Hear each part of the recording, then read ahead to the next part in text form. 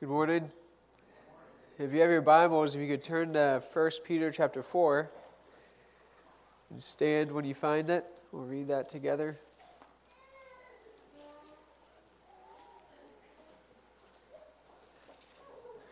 We're going to begin in verse 12.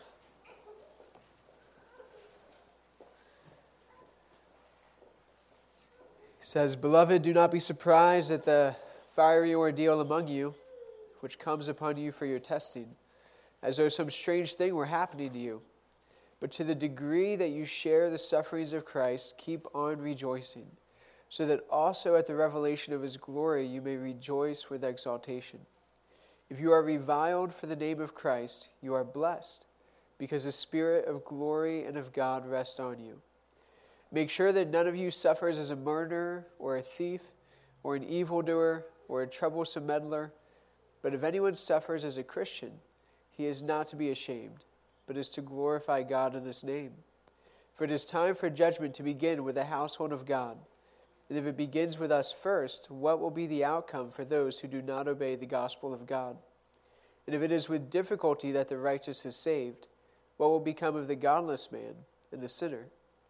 Therefore, those also who suffer according to the will of God shall entrust their souls to a faithful Creator in doing what is right." Let's pray. God, we thank you again for your word.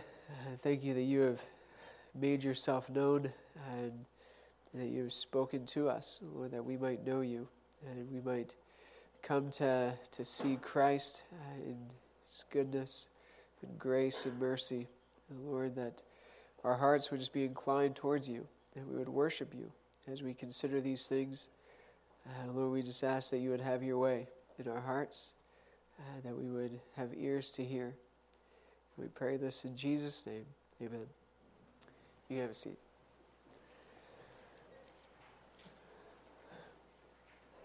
It's always a privilege to get to be up here and share God's word with you all. It's a busy time of year for everybody with Christmas and wrapping things up for school, whether it's college or high school, and just working all those details and trying to find time in the midst of all of that to get to do all your Christmas shopping. It's always fun.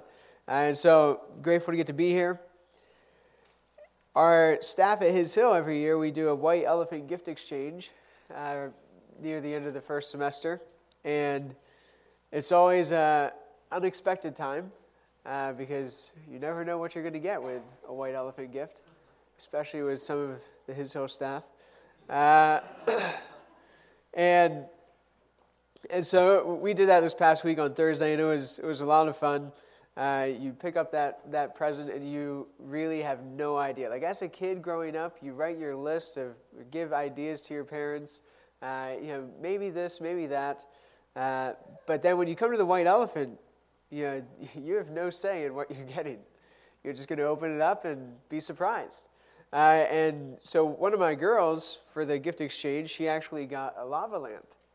And my kids have never seen a lava lamp in their lives.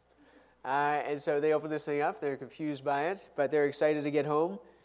But we tell them, it was pretty late when we got home, so we said, we're not going to plug it in tonight because they would not sleep if we plugged it in right away. So we'll wait until the morning. So the next morning, every Friday morning at His Hill, we have discipleship groups. So the guy students are paired up with a male staff member, the girl students are paired up with a female staff member. We meet on Friday mornings. And so I had my discipleship group in our house, and we were sitting in the back around a table, and my girls' room was right next to us, and the door was closed, and they had plugged in their lava lamp. And as my guys and I are having our deep spiritual conversations, we keep hearing these squeals of delight coming up at random times, because as the oil starts to heat up and that first bubble detaches itself and it rises to the top and they open the door, "Daddy, guess what? It's moving. It's bubbling." And they were so excited. And so my guys and I, we had very undistracted conversation. It was great, but the surprise that my girls had, they had no idea what to expect when they plugged that thing in. And life is full of surprises. That lots of them are fun and exciting surprises, things that we get to experience or enjoy that we never expected to get to participate in. And so we enjoy those surprises. Christmas is a time of surprises, and we like getting to give gifts to people and see them blessed through generosity.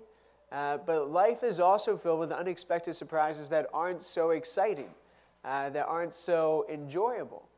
But they're there nonetheless.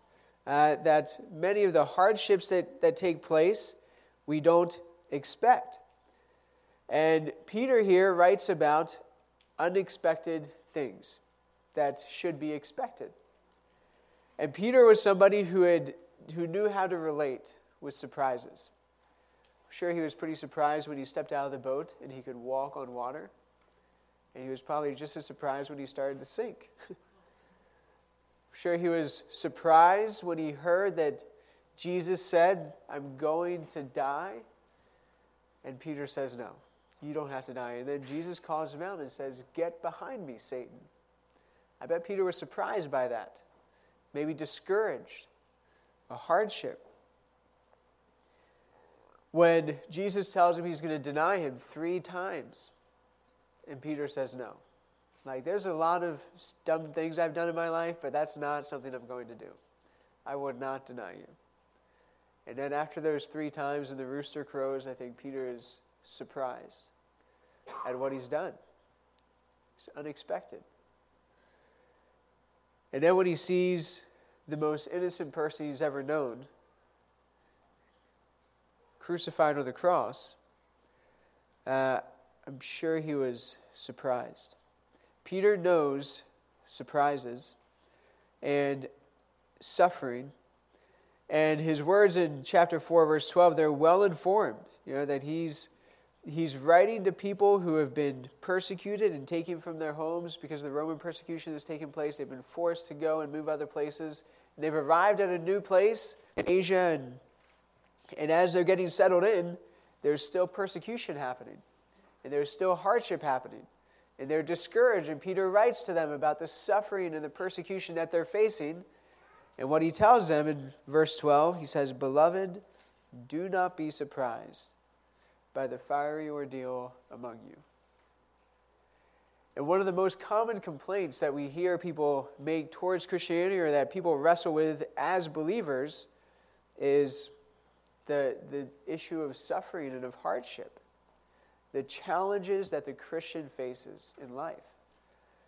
And Peter, a man who is very accustomed with the challenges that come alongside of living in relationship with Jesus Christ, he writes to these other Christians as they're suffering, and he says, don't be surprised. This is normal. And we live in a time that elevates comfort and ease so much that we forget that hardship is normal. We shouldn't be put off by it, but we shouldn't be surprised by it. We expect it.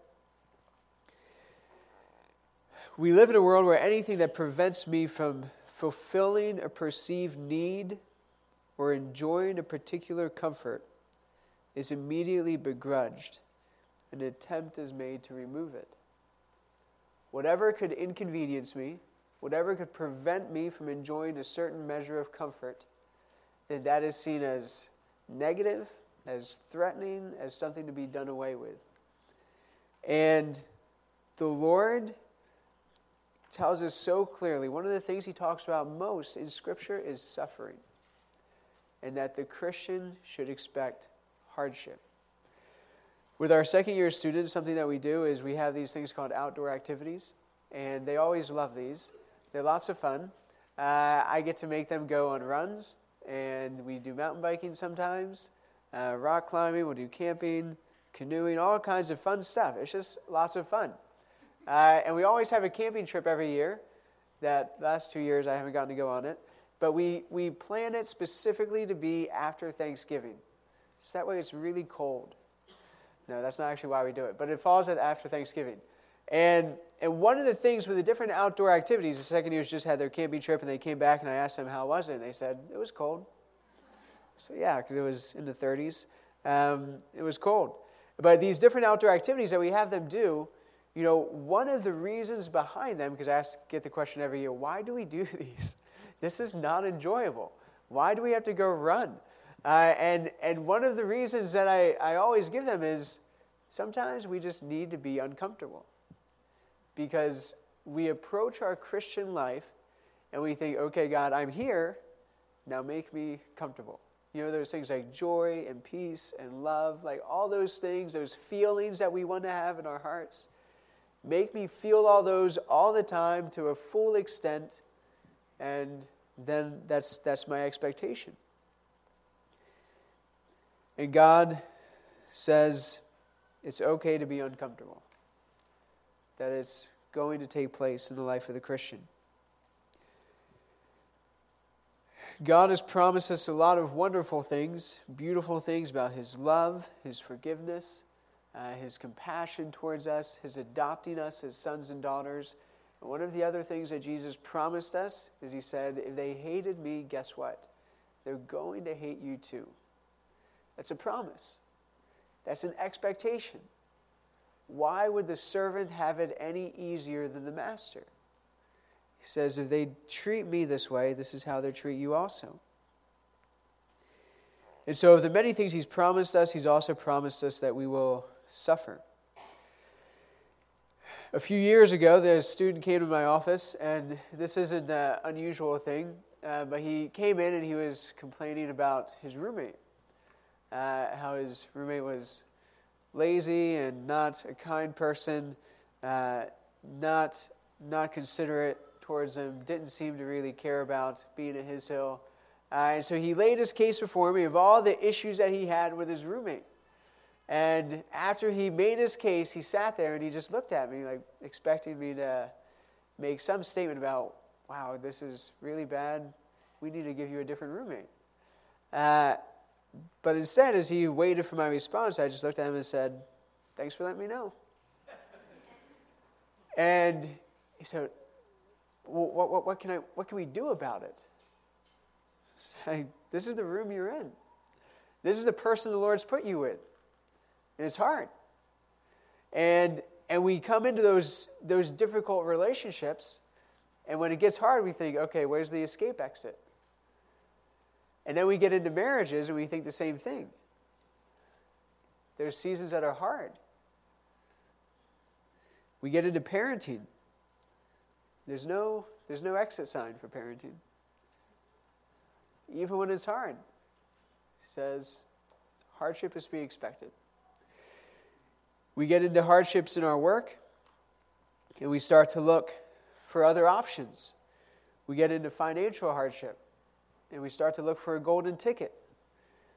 When we find ourselves facing difficulty, we begin looking for some way that we can fix it, that we can deliver ourselves. Because we're so used to getting to pick and choose out of a plethora of options and finding that which suits us the best. But we see that the path of glory that Christ placed in front of us is a path that's filled with hardship. You flip over to Luke chapter 2, thinking of Christmas season, and I was reflecting on this some last night. As Joseph and Mary are traveling to Bethlehem, we'll read in verses 4 through 6. It says, Joseph also went up from Galilee and from the city of Nazareth to Judea, to the city of David, which is called Bethlehem, because he was of the house and the family of David, in order to register along with Mary, who was engaged to him, and was with child. And while they were there, the days were completed for her to give birth. And she gave birth to her firstborn son, and she wrapped him in cloths and laid him in a manger, because there was no room for them in the inn. Isn't it intriguing that there was no room for them in the inn? Why did they have to go to Bethlehem to begin with? Well, because Caesar Augustus had put out a decree for a census. And so they had to travel back to Bethlehem, where Joseph was from, so they could register for the census. People do censuses still for tax purposes, to know how many people there are and who they should be getting tax money from. And so they go and to register for the census, but really that's not the main reason why they're going to Bethlehem. The main reason is in Micah chapter 5, when God promised that from Bethlehem was going to come the Messiah. And so God knows Bethlehem is the place that Jesus needs to be born. And so he uses Caesar Augustus and works in his heart, because they don't even do censuses at a routine schedule in the Roman Empire. It wasn't every year or every other year. Caesar Augustus did 3 different censuses in his reign, and they were sporadic. They weren't structured. It was when he felt like, okay, we need to do another census. And God inclines his heart to do a census that's going to require Joseph and Mary to be at Bethlehem just at the time when Jesus is going to be born. And of all the times, we tell people today, if you're close to your due date, you shouldn't get on a plane. Like, if you could have your child any minute, then you should really just stay at home and just be prepared, because you don't want to be too far away from a doctor or whatever it might be. You should just be home, just in case. And Joseph and Mary, the time that they're required to go to Bethlehem, that Mary has to travel 90 miles from northern Israel to southern Israel, just happens to be the time when she's 9 months pregnant. And she makes this journey. And they'd already gone through so much as being a newly married couple, but she was already pregnant before they got married, and the ridicule that they had to face, and the condemnation that they heard from other people. And they say, no, this wasn't us, it was God, he did it. Yeah, right. It doesn't work that way. And yet that ridicule that they would have faced up to this point, because of their obedience to the Lord and their trusting him. And now they get this news, we have to go to Bethlehem for a census when Mary's 9 months pregnant. That's really uncomfortable. Hardship. The difficulties that the Lord brings into their lives. And God is able to move the heart of the most powerful man in the world, Caesar Augustus, to require the census at this time. I wonder if God would have been able to move in the heart of a traveler to maybe not get a room in Bethlehem, so there would be another room for Mary and Joseph. I wonder if God would have been able to incline the heart of the innkeeper to say, I should leave one room open just in case. Yeah, God could have done that. God could have left a room open for the Son of God to be born in. But instead, God wills for Jesus to be born in a stable. And Jesus is born in this dirty stable, not because Mary and Joseph were too slow at traveling, but because that's what the Father willed for them. He wanted the Son of God to be born not in riches, not in mediocrity. He wanted the Son of God to be born in poverty, to be born in destitution, having nothing. And from the beginning of Jesus' life, it's characterized by hardship. Peter says, don't be surprised at the hardship that you're having to endure. This is normal. This is what we signed up for. We may not realize it at the time, but it is. The question is not what God could do, but what he willed to do. It's not a question of, we ask so much, isn't God able to prevent these things? Can't he do it? Isn't he capable? God is capable. But he knows that his people are going to be characterized by suffering. He never encourages us to seek it, to pursue it, to try to make our lives miserable. But he says, don't be surprised by it. He's going to be a part of your life. And Jesus was born into this life of hardship, and he also taught that we should expect it. He demonstrated it, that hardship can coexist with abundant life. Hardship and abundant life are not exclusive. but they often go together. And Jesus lives that.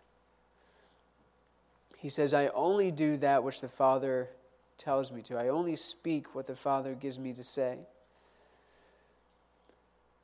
And last week when Joe Martin was preaching, he talked about keeping the right perspective.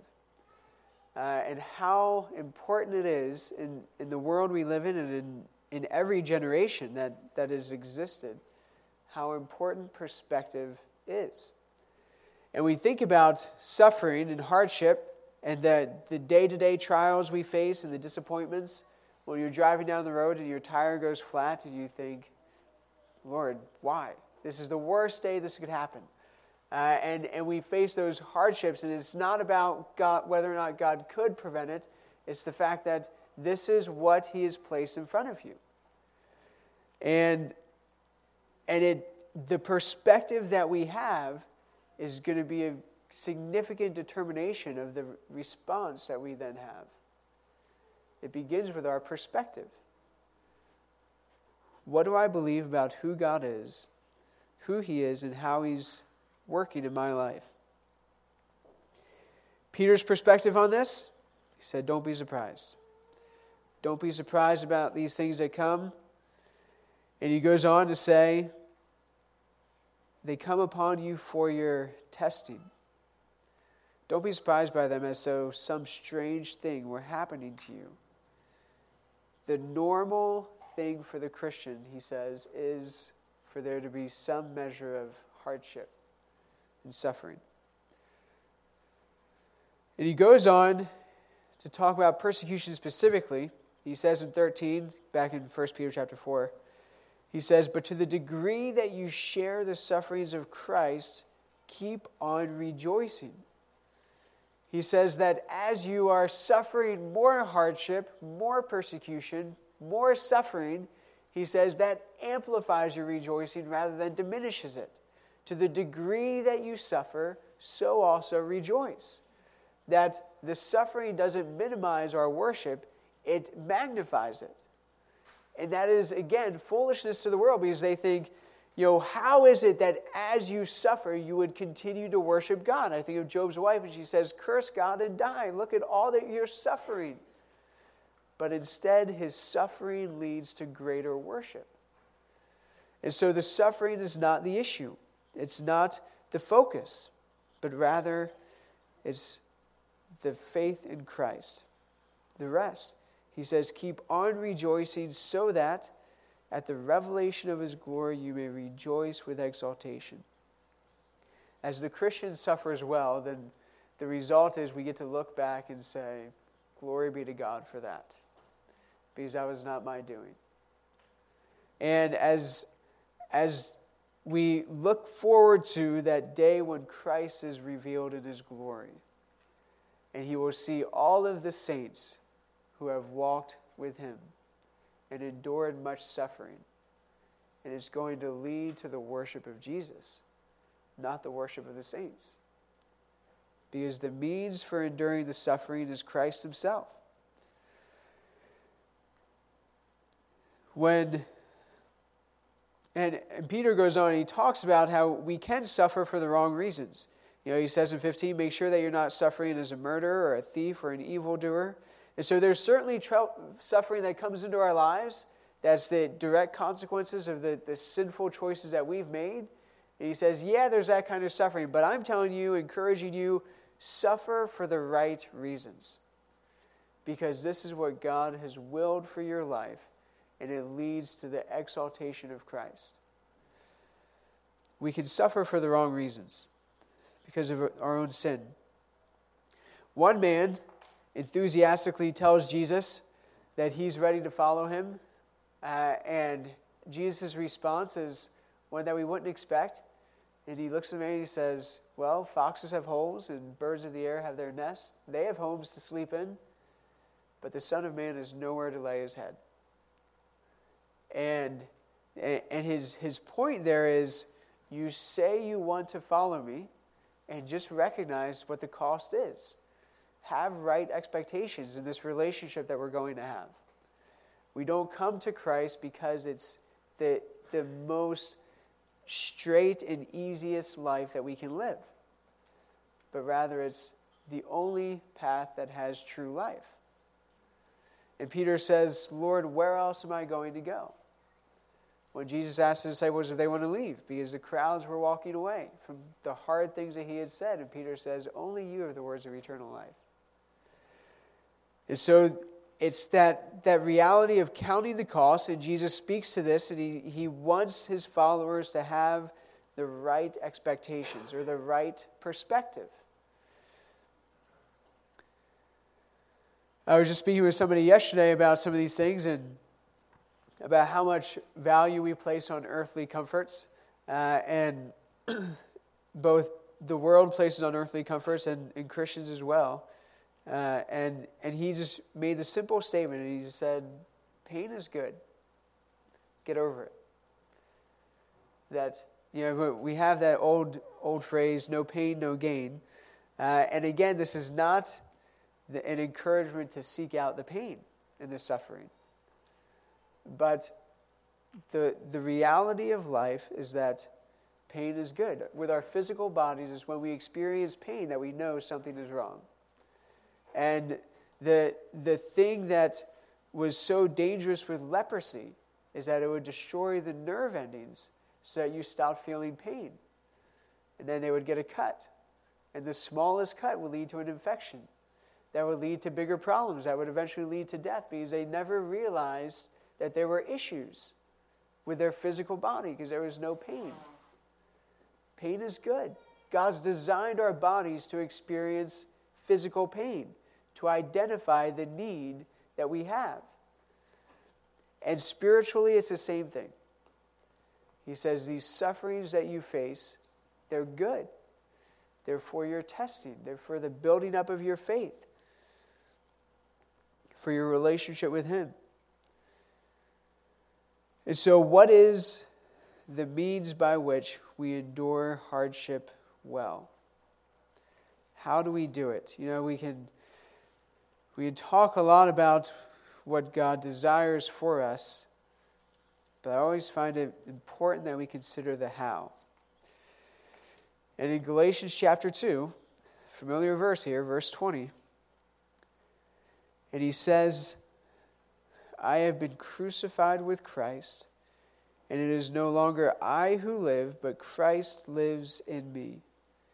And the life which I now live in the flesh, I live by faith in the Son of God who loved me and gave himself up for me.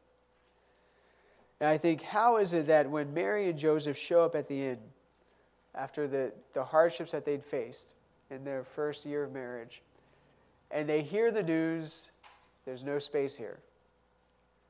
And if it was me, in my flesh, I'd look up at the sky and say, God, you have to be kidding me. Of all that we've had to undergo because you've called us to be the parents of the Messiah. And the scorn that we face and the ridicule and now this long journey.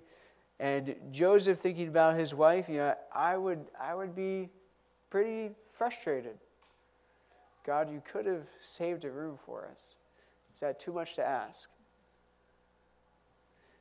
And we don't see any record of that in Joseph. But just thinking that, in all of that, how is it that they walk through these things well? I think he says here in Galatians 2:20 that they're living by faith. That they're believing who God is and trusting in what He's called them to. The Christian is to suffer well, and the only way we do that is by dying. We say, Lord, I don't have it in me to walk through this well. But you are. You're living in me. That's enough. Peter says elsewhere that God has given us everything that we need for life and godliness in Christ. There's nothing more to be added. And so in this suffering that he says, this is normal, don't be surprised by it, expect it. He says, God has given you all you need to endure it. The suffering is not the issue. The suffering is an opportunity to trust Christ. to see and reckon that he is sufficient. There's a quote from Dietrich Bonhoeffer. He was writing a letter to his fiancée while Bonhoeffer was in prison during the Nazi regime. He was going to be executed before the war or at the end of the war. But right before Bonhoeffer had gotten arrested, he and his girlfriend, they chose to get engaged. And plenty of reasons at that time to be in a relationship and say, you know what, maybe we shouldn't plan on marriage because who knows what tomorrow is going to hold. In that time, it was significant. And they just felt that, no, we can't just put our lives on hold because of the evil that's in front of us. Life has to go on. And so they choose to get engaged. And shortly after they get engaged is when Bonhoeffer's arrested. And it has to be so discouraging. Lord, we took this step of faith, trusting that this is what you would have for us to move forward in this relationship, and now we're separated and we have no idea. The likelihood of him being executed is high. God, why would you incline our hearts towards engagement only to have this be the next event that happens? And he writes this to his fiancée while he's in prison. Be brave for my sake, dearest Maria, even if this letter is your only token of my love this Christmas tide. We shall both experience a few dark hours. Why should we disguise that from each other? We shall ponder the incomprehensibility of our lot and be assailed by the question of why, over and above the darkness already enshrouding humanity, in the midst of all this going on with the war, why should we be subjected to the bitter anguish of a separation whose purpose we fail to understand? And then, just when everything is bearing down on us to such an extent that we can scarcely withstand it, the Christmas message comes to tell us that our ideas are wrong, and that what we take to be evil and dark is really good and light, because it comes from God. Our eyes are at fault, that is all. God is in the manger, wealth in poverty, light in darkness, comfort in abandonment. No evil will befall us. Whatever men may do to us, they cannot but serve the God who has secretly revealed his love and rules the world in our lives. He says our eyes are wrong, they are at fault, that is all. When we despair at the hardship, he says the issue is our perspective, that there's hope. It's not saying that evil is good. He's saying that in the midst of the evil and the hardship, there is hope. Because the God that we serve is big enough, that he is sufficient, that Christ sustains his people in the midst of their discouragement and their suffering. And so, just a few thoughts here. I'm going to also read here in verse 19. He says, therefore, those also who suffer according to the will of God shall entrust their souls to a faithful Creator in doing what is right. He says, especially as Christians suffer hardship, Christians do what is right. We don't suffer the hardship and say, what's the point? But all the more, he says, we entrust our souls to Christ and we keep doing what is right. And so, Peter encourages us, the Lord encourages us, don't be surprised by hardship, but expect it. It's normal. Don't despise it. Don't do all that is in our power to try to avoid it and protect ourselves from it, but recognize this is the reality of life on earth. And this is the reality of life as a follower of Christ. Hardship. Recognize that it's good. He uses it for our good. He uses it to test us, to bring us to our knees in reliance on him, to show and demonstrate his own power in our weakness, that when we are weak, he is strong. And it is by his grace and his life in us that we are able to endure hardship well. not just getting through it, but being able to rejoice in the midst of it. Not that the hardship itself is something that we're happy about, but that our God is sovereign and He's using that in our lives to grow us in our relationship with Him. All right, let me pray. Father, we thank you for your word. We thank you for these truths that you have just written so clearly and simply. Lord, just that we should not be surprised by the day-to-day challenges that come up in our lives. Lord, the things that we just perceive as inconveniences and we want to be rid of. Lord, but that we just receive those things in faith, trusting you. When we show up and there's no more room at the inn, Lord, that we trust you. And we're not frustrated with what you brought us to. Because it's to lead to our rejoicing, to your exaltation, to the worship of your great name. And we see the world around us, and again, it's just, there's lots of concerns, but I pray that those concerns are undergirded with strong hope. That we're never despairing, but we have every reason to rejoice. So I just pray that we would be a people who endures hardship well. Lord, that by your word working in our hearts, that our minds would be renewed and that we would see rightly. That we would again just maintain that true perspective of who you are and who we are. And we just pray this in Jesus' name. Amen.